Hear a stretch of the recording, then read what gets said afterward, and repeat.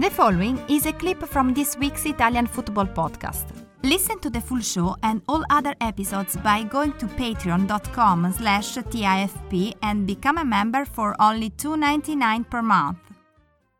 Okay, Milan Skriniar. So his contract runs out at the end of the season. He's wanted by PSG, Chelsea, Manchester City, Real Madrid. Is he going to sign a new contract with Inter or is he going to leave?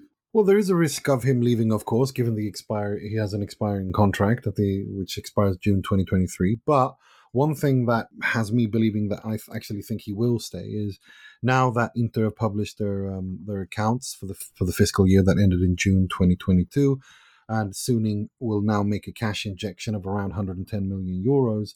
There is room in the budget to wrap up.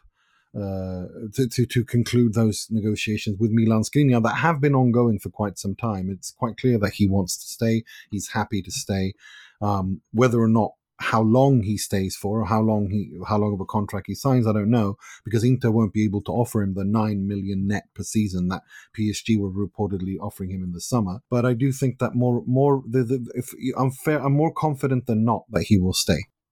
So we're going to do a data crunch today on all the key Serie A metrics this season and see what we can learn from that. Two key conclusions from the data for me. Number one, Napoli are the best team in Serie A. They're first for goals, first for chances created. They've had the most shots, second the most shots on target. First for having the ball in the penalty box, third for key passes, first for dribbles, first for ball recoveries in the opposition half, first for team pressing, second for pressing efficiency, second for possession. It's incredible.